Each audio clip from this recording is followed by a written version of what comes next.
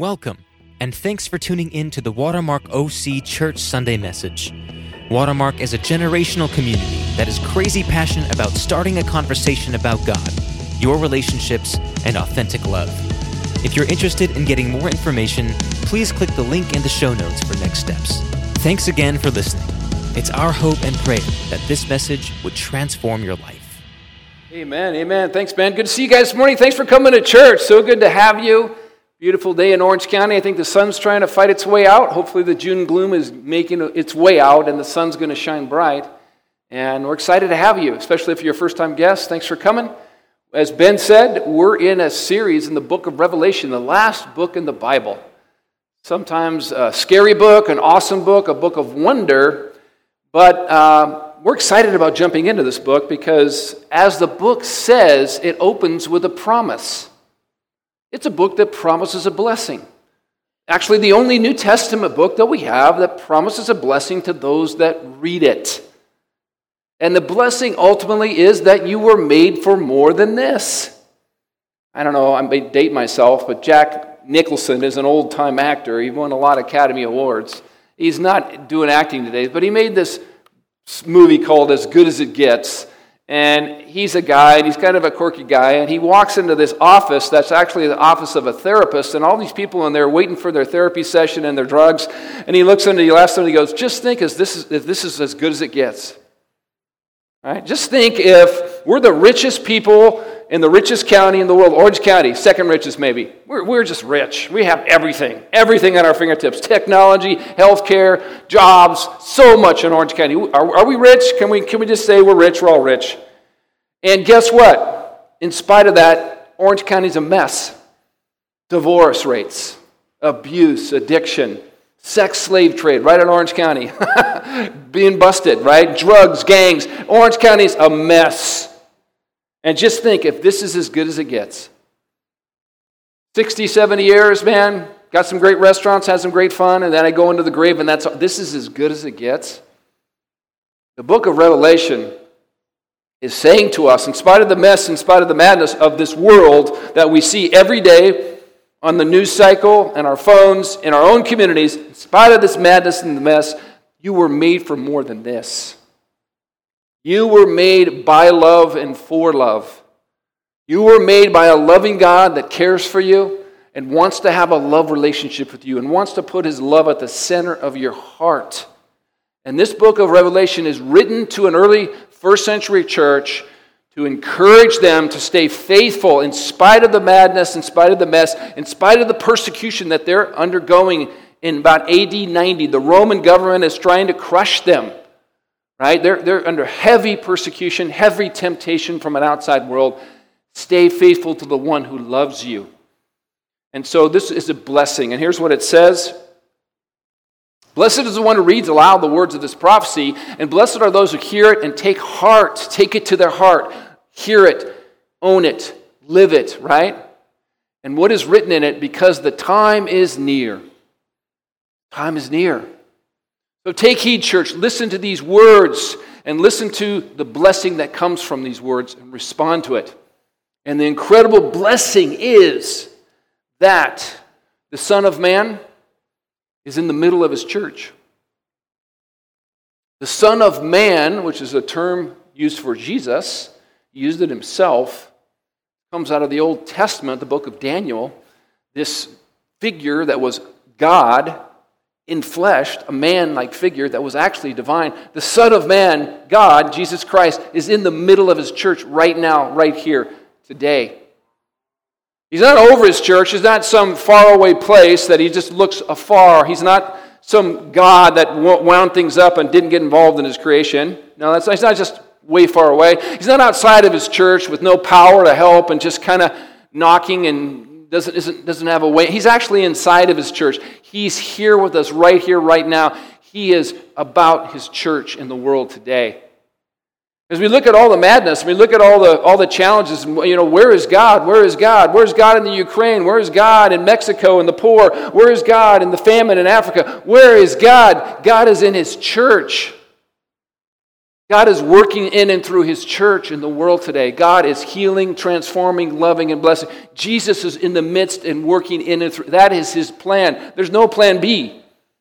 It is the church. That means it's us. If you're a Christ follower today, Jesus cares about your life, what's happening, and He is in the middle of His church today, wanting to do His purposes.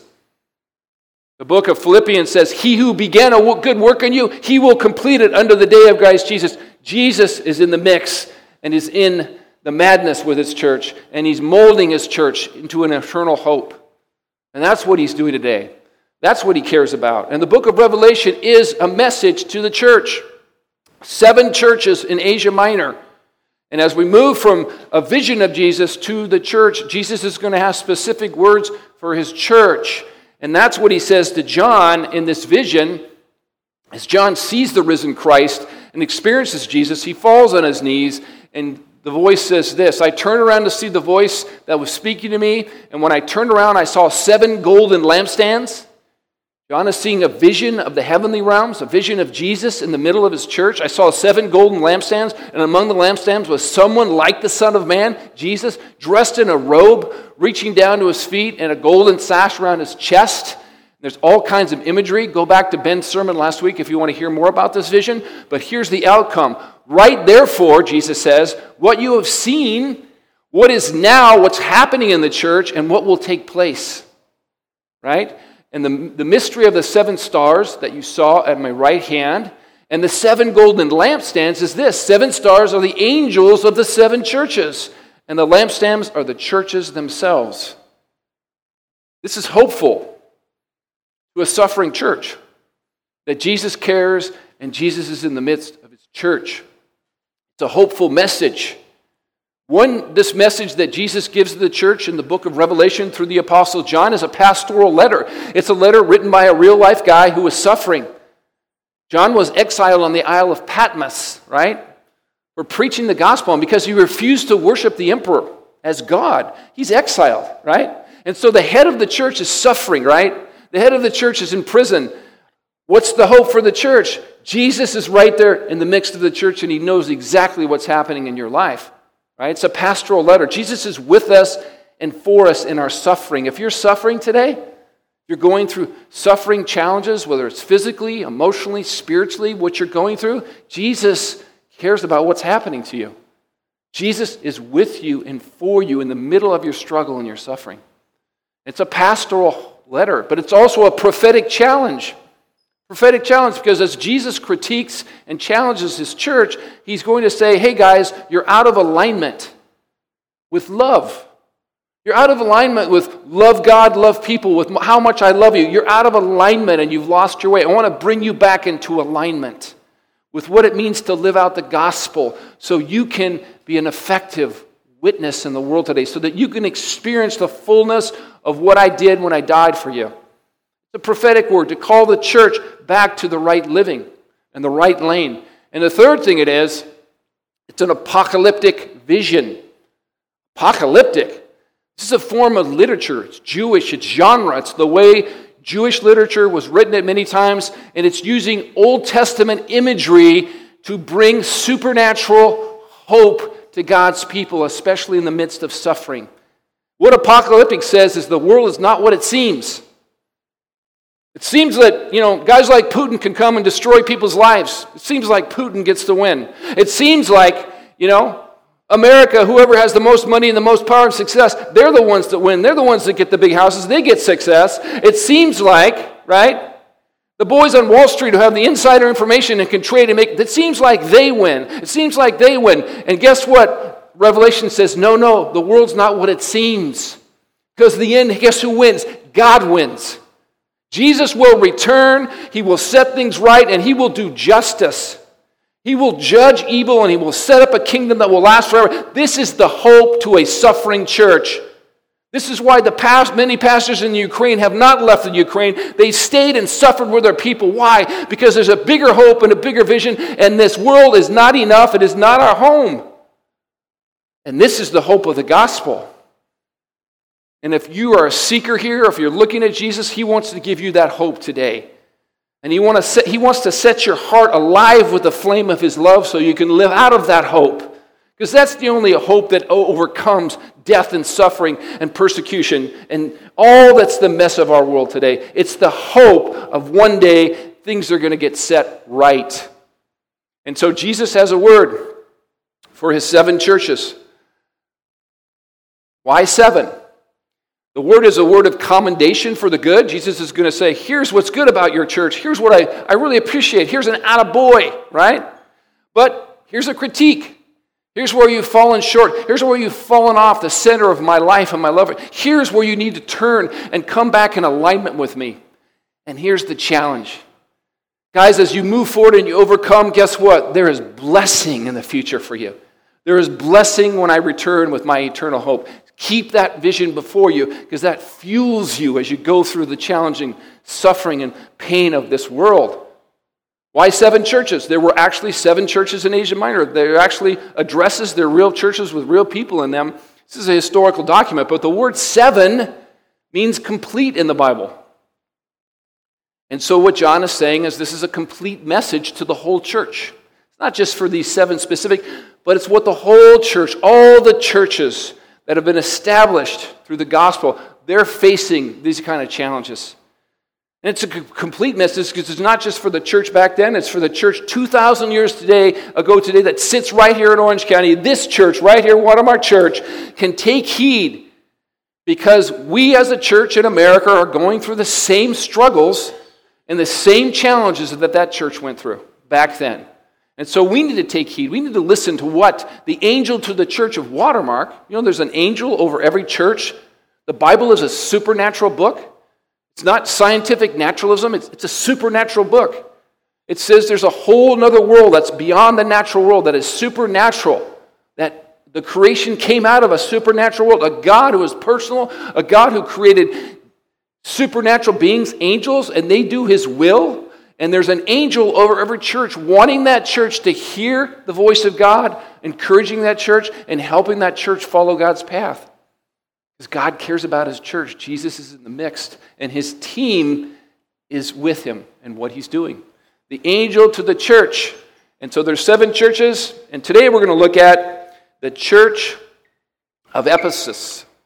This is the first church of the 7. Ephesus, modern-day Turkey. You can go visit this site. It's actually one of the best places to go to look at archaeology. Incredible how much stuff we have left from that city. Because it is a world-class city. It was a world-class city, a Top Gun city. Top Gun? Let me see it. Great movie. Top Gun city in a top-notch. What? Top Gun church, top-notch city. Got it wrong. Top Gun church in a top-notch city. Okay? The church at Ephesus was a Top Gun church in a top-notch city. Let's look at Ephesus to understand a little bit about what Jesus writes to this church. Ephesus was world-class. It was the city of light. Technological improvement. We've got these smartphones. What they had was the first city lights. Ephesus was the first city historically that put city lights around the city. They called it the Light of Asia. Interesting, fun fact. It was advancing. It was large. It was international. It was a world-class city. Major cultural, financial, and religious center. Gateway to the east. Seaport. Anybody who wanted to trade and take their goods into Asia, this marketplace, and get out there, they came through Ephesus, right? Roman roads, a great port. They had a lot of culture. They had Olympic-type games. The Pan-Ionian Games rivaled the Olympics. They had an amphitheater that Paul spoke in. You can actually see that amphitheater today, 24,000-seat amphitheater. They had a library that had 12,000 scrolls. Man, this was an international, world-class metropolitan center. It also was the home of a lot of religious activity. As a matter of fact, the home of the worship of the goddess Artemis. Artemis was the city goddess, the protector of the city. She was a Greek god, and then the Romans brought her into the Roman pantheon, and she became Diana, but she had a temple that was one of the 7 wonders of the world. We went and saw SoFi Stadium this week. We took the tour as a staff. What an amazing, I encourage you to go see that. That thing is incredible. All the architecture, the engineering, and the technology just blows you away. I thought we had a picture of that. Did we, Isaac? Anyways, it's a world class, and you can't drive around that area and not see that stadium. It's dominant. You can't fly in LAX and not look, and it's just a huge stadium. I think it's the largest football stadium in the country now. And this thing's amazing. But when you came into Ephesus, what did you see? You saw the Temple of Artemis. It was one of the 7 wonders of the world. It's actually built on 2 football fields, not just one. 2 football fields. It's the largest marble structure still that's ever been built. And you can see the foundation. It's still there today. So Ephesus was a crazy... There's SoFi. SoFi, amazing stadium. The Temple of Artemis was like the same thing in the ancient world. People flocked, people traveled to go see this, to worship this god. She was the goddess of the hunt. She was goddess of fertility. So if you wanted to have a lot of babies and have a great family, you went to worship her, made a sacrifice, took an amulet home, prayed over. Hopefully you're going to have a baby. Hopefully you're going to have a good hunt and get lots of game, or your business would go well. She was somebody that would fuel all that for you. And so this was a religious center. You had the Artemis, but you also had emperor worship, which was introduced about around AD 90, the end of the 1st century. And that had happened under the Emperor Domitian. Domitian decided, hey, the Caesars are pretty cool and wonderful. You guys need to worship us. And so they started building temples for the Caesars, and you would go, you'd take a pinch of incense and say, Caesar is Lord. And that was a law that became a law under Domitian. John would not do it. Christians would not do it. Many Christians lost their lives because they wouldn't worship Caesar as God. And so that's why John's being persecuted. It's a center for emperor worship as well. The church there was a Top Gun church in a top-notch city, founded by Paul, Priscilla, and Aquila. You can read about that in Acts 19. I encourage you to go back, read about that 2-year ministry, one of Paul's most powerful ministries. Miracles, signs, and wonders, a lot of Christians, an amazing church founded there, which John is writing to in Ephesus. Later pastored by Timothy. Timothy was martyred by the Romans, tradition tells us, and then it was pastored by John. John, the last apostle, was exiled on Patmos, writing the last book in the Bible. It was attended by Jesus' mother, Mary. This is the kind of church you'd want to go to. This is a mega church in a mega city, and it's world class, and it's hopping. I mean, they would do church conferences probably and say, here, if you want to do church, come to Ephesus and we'll teach you how to do church, right? This is the purpose-driven church in the 1st century world. This is the church. And Jesus has some great things to say about this church. Here's his commendation. I know your deeds. I know your hard work, your perseverance. I know that you cannot tolerate wicked people, that you have tested those who claim to be apostles but are not, and have found them false. You have preserved and have not grown weary. And you have this in your favor. You hate the practices of the Nicolaitans, which I also hate. There's a lot of good things to unpack about this church. This church was orthodox. They knew the gospel. They knew the truth. They stood for the truth. They defended the truth against a world that was pushing against them. A world full of idolatry, pagan worship, a world where Rome was saying you need to come alongside and worship the emperor, a world that was trying to impose values and beliefs on them. They pushed back on that, and they stood strong. They didn't tolerate false teachers. Matter of fact, Paul in the book of Acts says, after I leave, wolves are going to come in and they're going to try to deceive you. And this church was aware of that word from Paul, and they stood against, because the Nicolaitans were false teachers that infiltrated the church. They pretended to be Christ followers. They bought into stuff, the Word of God, but they said, it's okay to add a little bit of stuff to this. We can add a little bit of culture to this, and it's okay to, eat meat given to idols. It's okay to go and worship a little bit here. It doesn't matter, you put a little pinch here. They tried to meld the stuff of the world with the gospel, and Ephesians did not tolerate them. Did not give them a pulpit or a platform and said, no, that's false. And so they stood against false teaching. They stood against the culture. They were hardworking, and they were persecuted because of that. They lost business contracts because of that. Their friendships, they were looked down upon because of that, and there was persecution. And so there was social persecution. There was economic persecution. And ultimately, persecution from the government, because Paul is exiled to Patmos. These guys stood strong. And so this is a good church. There's a lot going on here. People might even say there's a lot of good churches in America. I mean, Orange County is full of good churches. You know how many churches are within a mile of here? How many churches you passed and went by? We got churches everywhere, and there's a lot of activity, right? And there's a lot of things going on in those churches. And there's a lot of right beliefs. Yeah, we believe in Jesus, and a lot of people have prayed prayers in our churches, and we're preaching His Word. Then why is the American church dying? Why is the light of the American church flickering lower and lower? Why do we have the great resignation in the church, just like the world? Why have so many pastors quitting and giving up? Why are so many people ho-hum about gathering in a church because there's so many other great things to do today in Orange County? And so I'll just pat yourself on the back. You're unique. Go ahead, and that's good. I'll give you an attaboy. Because guess what? I think maybe 10% of Orange County is in church today. 90% of Orange County is pursuing everything else. A lot of good things, right? And so why is the church dying in America? The church is thriving in China. The church is thriving in Africa. Africa is now the center of Christianity. America is the second, third largest mission field in the world. They're sending missionaries to us to try to... Why is this church that was a world-class church in America, that sent missionaries, that started the movement, that has such great history and tradition and revival, why is it dying? Well, perhaps Paul's word to Ephesus is something that the American church, perhaps Paul's word to Ephesus is something that we need to take heart here at Watermark. We have a lot of cool stuff here and a lot of neat things, and we try to preach God's word, and there's activity, but are we following Christ with a whole heart, a devoted heart? Are we in love with Jesus? Is He have first place? Because this is the problem with this church.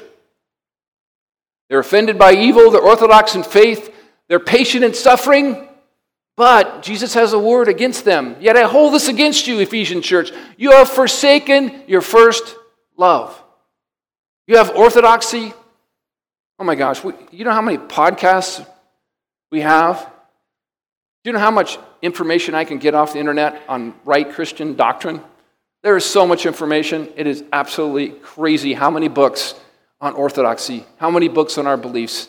There is no problem with understanding what orthodox beliefs are. It is all there. They had the orthodoxy, they had the information. They knew the Word of God. And they had activity. There are so many activities we can do and do this and do that. But what they didn't have is they didn't have intimacy.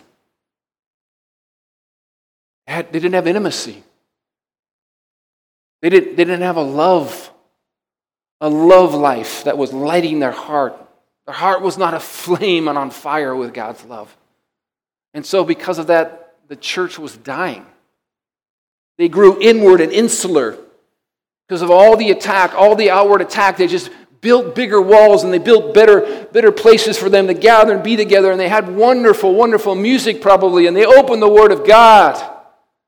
But they didn't care about Ephesus anymore. They didn't care about the dying and the lost in Ephesus. They didn't care about the prostitutes and slave trade at the Temple Artemis. They stopped caring about that. They stopped caring about the babies that were turned off. The first century abortion, you just aborted the babies. And Ephesians, they were famous for taking and adopting them. They stopped caring about killing of children. They stopped caring about all the stuff. They got so hardened and cold from fighting and burnout of activity. They lost their heart for God. They lost the why, right? They were a top gun church in a top-notch city. Guess what? Come on, you know what's coming next. You've lost that love and feeling. Oh, love and feeling. You've lost that love, and come on, I need some help. And it's gone, gone, gone. They'd lost it. They lost their heart for God. They lost the experience of God. They stopped being excited about gathering with God's people and hearing the gospel. They stopped praying for lost people and sacrificing for the lost. They stopped going to the poor and the needy and serving them and seeing the gospel in them. They stopped going and being a light in their community. They stopped caring about their neighbors. They just got insular. They got cold, and they started to die. And Jesus says if you don't change, your church is going to die. The candle, the flame's going to get removed. It's going to burn out. And sadly, I think that's part of the prescription for the American church. You got all these buildings, you got all this activity, you got all this orthodoxy, but do we have love for God that lights us on fire, that burns so much that we're willing to give ourselves away for the world that's dying around us? And so the question for us today, the question for the Ephesian church is the flame of God's love alive in our hearts today? How do you answer that question? If Jesus would critique you, or as he critiques Watermark, as he challenges us, hey, there's a lot of good things at Watermark, and you're doing good stuff. But am I first in your heart? Am I first place in your life? You see, it's so easy to reject that love of God because we grow up in a culture that teaches us to reject the love of God. The world forms us around a different understanding of who God is and what it means to know Him and what it would even mean to experience His love. We have religion everywhere that says this is what you need to do to have God's love in your life. You need to do these things, right? And so we reject God's love. One of the reasons why is because we feel rejected by others. One of the main reasons, I think, in America that the church is dying, and we have all these problems, all these social problems of hatred between the cultures and the races, all these problems in our school systems between kids bullying and all this stuff on the internet that destroys lives, suicide, all this stuff that's so terrible. The root of it, I don't think it's politics. The root of it, I don't think it's economic. The root of it is education? No, I don't think it's any of that stuff. I think that's a symptom and you can do those things. The root of it, I think, is fatherlessness. Fatherlessness. We have so many children and so many people that have no affection and love and a relationship with their father. Whether they've been abandoned or abused or just ignored, there is no father love that gets into the hearts of many of our people. Most of the men that I talk to have terrible relationships with their dads. Maybe you would think about that. And if you have a good relationship, maybe you're saying, oh, I'm so blessed. You are blessed because that's very unique. I think fatherlessness, the breakdown of the family, the divorce, and the idolatry of going and doing all this stuff to prove that I'm enough has taken dads out of their role to be a loving presence of God in the family system. That's why we reject, because we have a huge father wound in America today. We have a huge mother wound in America. We've been rejected by our family, and there's no love, and so we reject God's love, because that's the center of where it's supposed to be transferred. We reject God's love. We think we've got to earn God's love, because the world tells us in Orange County, your identity and value is all about what you earn. You're accepted, your status, everything about you is what you earn, what you wear, how you perform. You've got to earn it. And so the world pounds that into you. So why wouldn't you think, then I've got to earn it with God? Because religion tells you got to do these things. What a brilliant lie of Satan. I'm not going to give you the gospel, I'll just give you religion. Right?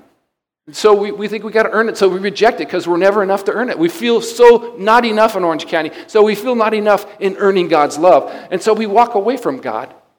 We don't accept it. And then the third thing is we got to control it. Because it's all about you. If you're God and the world tells you you're God, if that little black box tells you that you're God, that you get to control the world.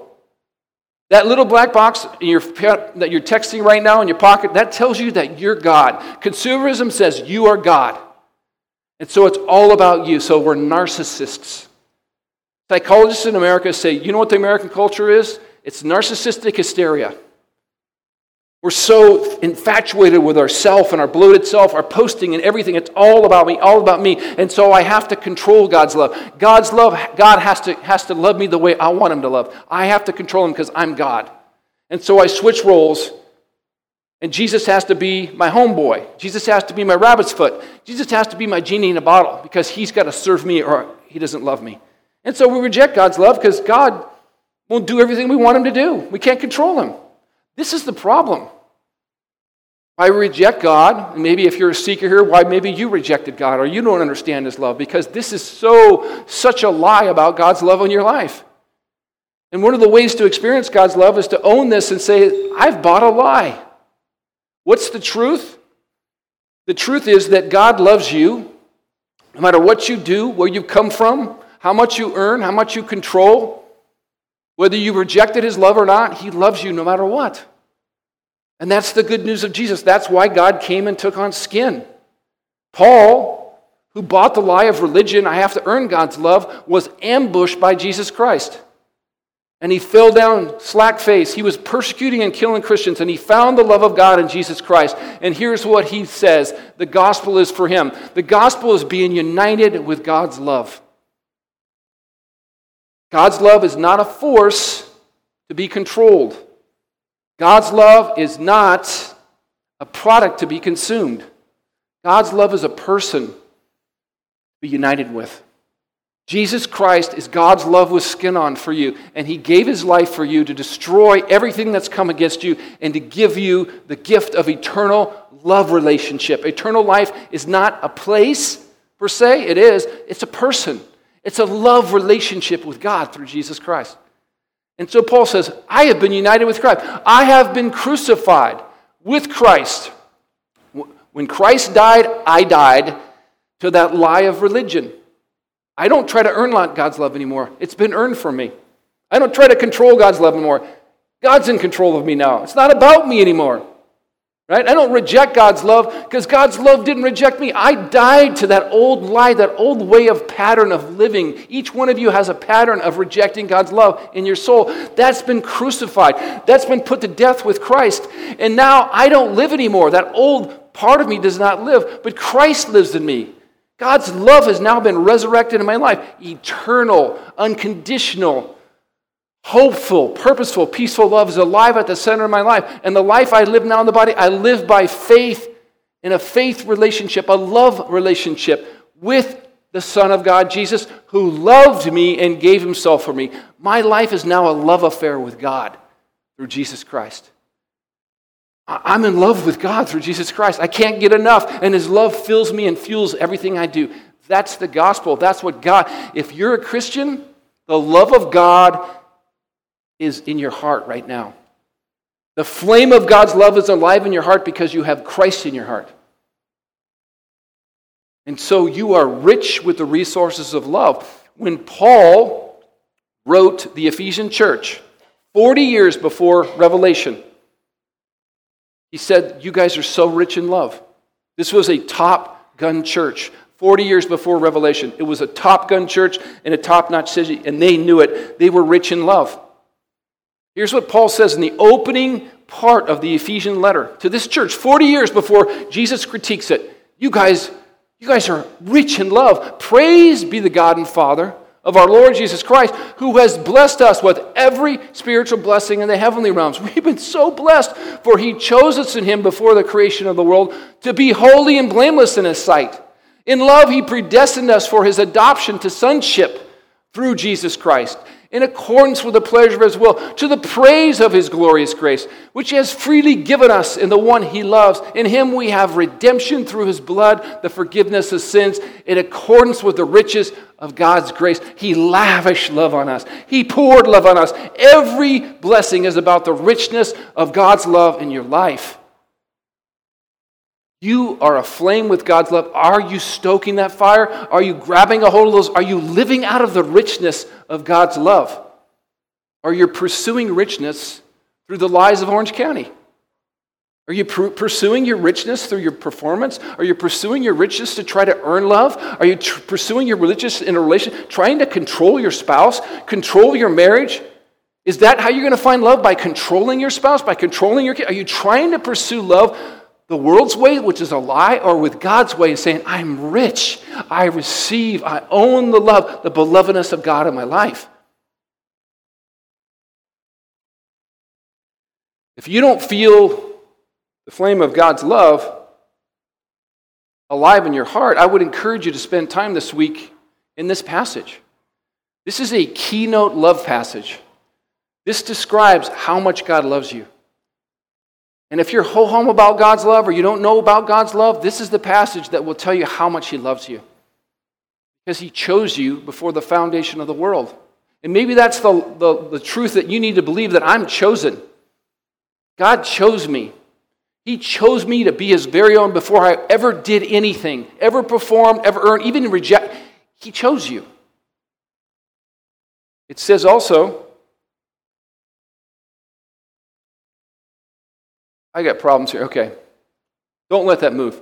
He says that we're holy and blameless. Do you see yourself? Do you look in the mirror and see yourself the way God sees you? If you don't, you're out of alignment.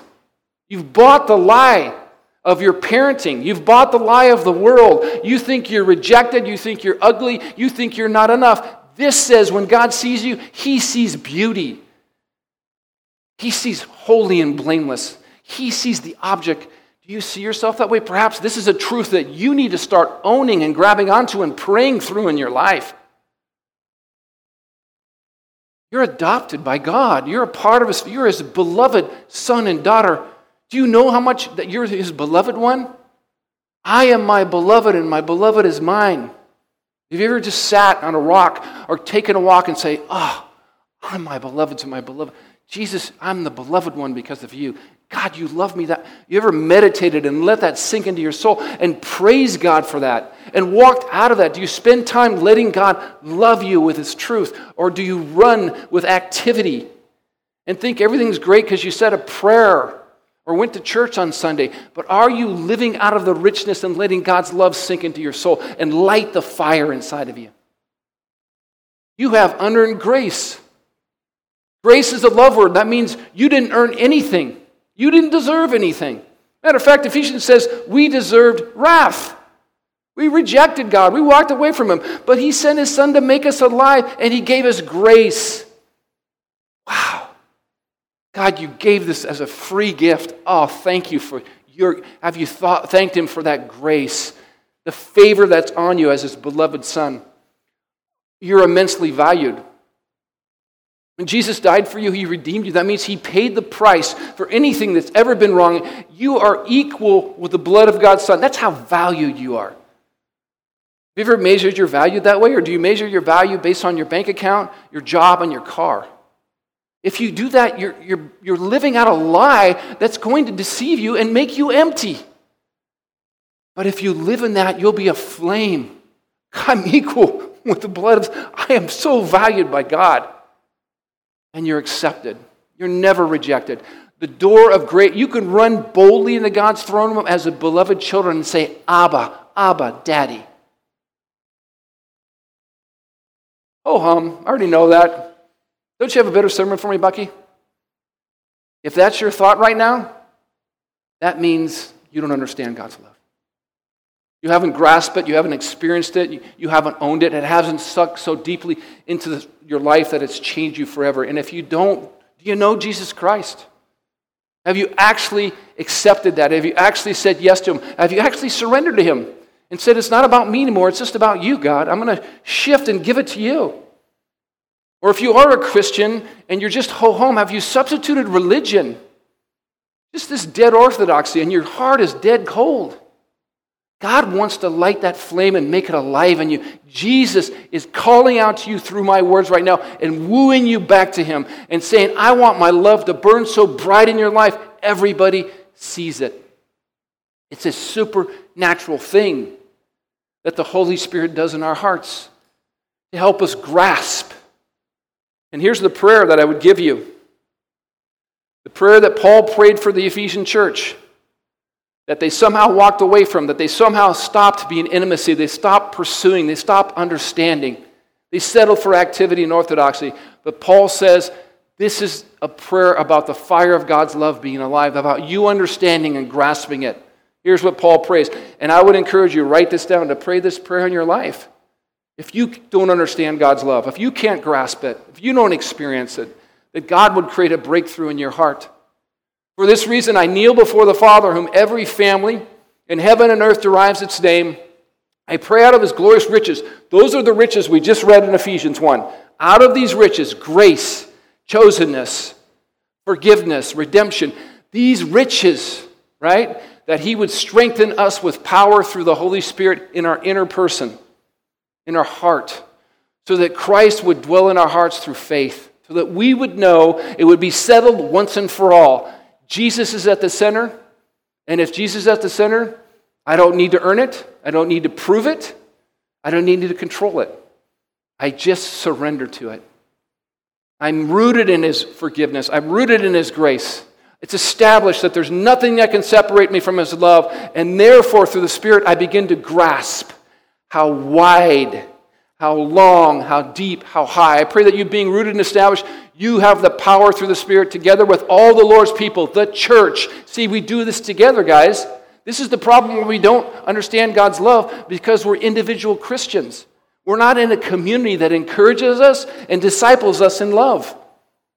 We have to be discipled. We have to be grown up. If you didn't have a father, you need a spiritual father. You need a spiritual mother. You need a mentor. You need a community that will accept you and will help you grasp and grow in the knowledge of God. You don't do this alone. You do this together with God and His people, together with all the saints. Have the power to grasp how wide and long and high, as deep is the love of Christ, and to know that love that surpasses knowledge, that you'll be filled with the measure of all the fullness of God.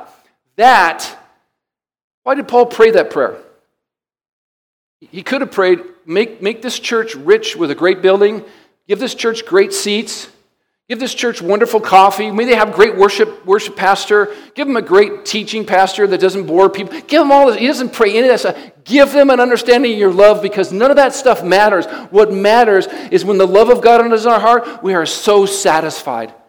We're fully satisfied with God, and guess what? That frees us to love and serve others, to give our lives for others. When I am fully satisfied with God's belovedness, when I have that and I know that I'm free now, I don't have to earn it, control it, and make it happen, I can love others. I can be persecuted by my enemy. I can go talk to somebody that hates me. I can serve the poor, because it's not about me. It's about Him, and it's pouring out of me. You have that love in your heart. Is that love alive? Is it a flame in the church? I pray that that's what will happen in the American church again. I pray that revival will happen in our land. I pray that this prayer of Ephesus would happen in our marriages, in our homes, and in our world, because if this is the only thing that will change the world and change America back to God, is this church is aflame with the love of God. So what's Jesus' challenge for us this morning as we close today?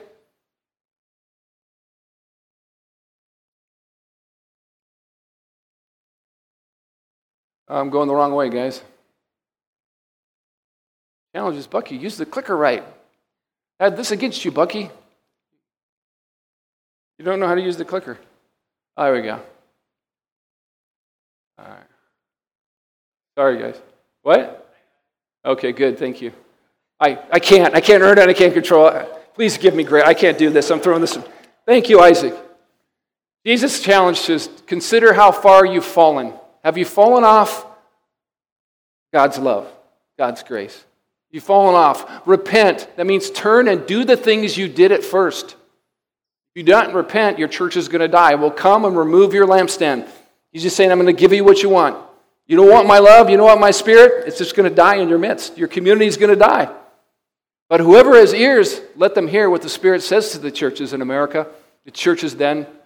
The one who is victorious, Jesus expects us to be victorious, guys. Jesus expects us to overcome. He wants us to light and fire so the world knows God's love. I will give the right to eat from the tree of life, which is in the paradise of God. Tree of life, Old Testament imagery. Genesis 1, right? The tree of life. That was there for them to enjoy God's eternal life in the garden. And we walked away from that, and that door was closed. And instead of life, what do we get? We get death. We get the curse. Right? We get what America is today. And yet the life of God is inside of His church. And as we walk out that light, guess what? One day we're going to be Revelation 22. And the city of God comes down. The tree of life is in the middle of that city. And it says it brings flourishing fruit every day. And ultimately, you know what the tree of life is? The tree of life is Jesus. Jesus said, I'm the true vine. Abide in me, you're going to bear fruit. So we're going to be eternally bearing and enjoying the fruit of God. The love will be there forever. There will be no more fear, condemnation, shame, guilt, no more boredom, no more emptiness. you will be fully satisfied with the love of God. And that love can light your flame today. Let's bow our heads as we prepare for communion. We hope that this message has challenged and encouraged you.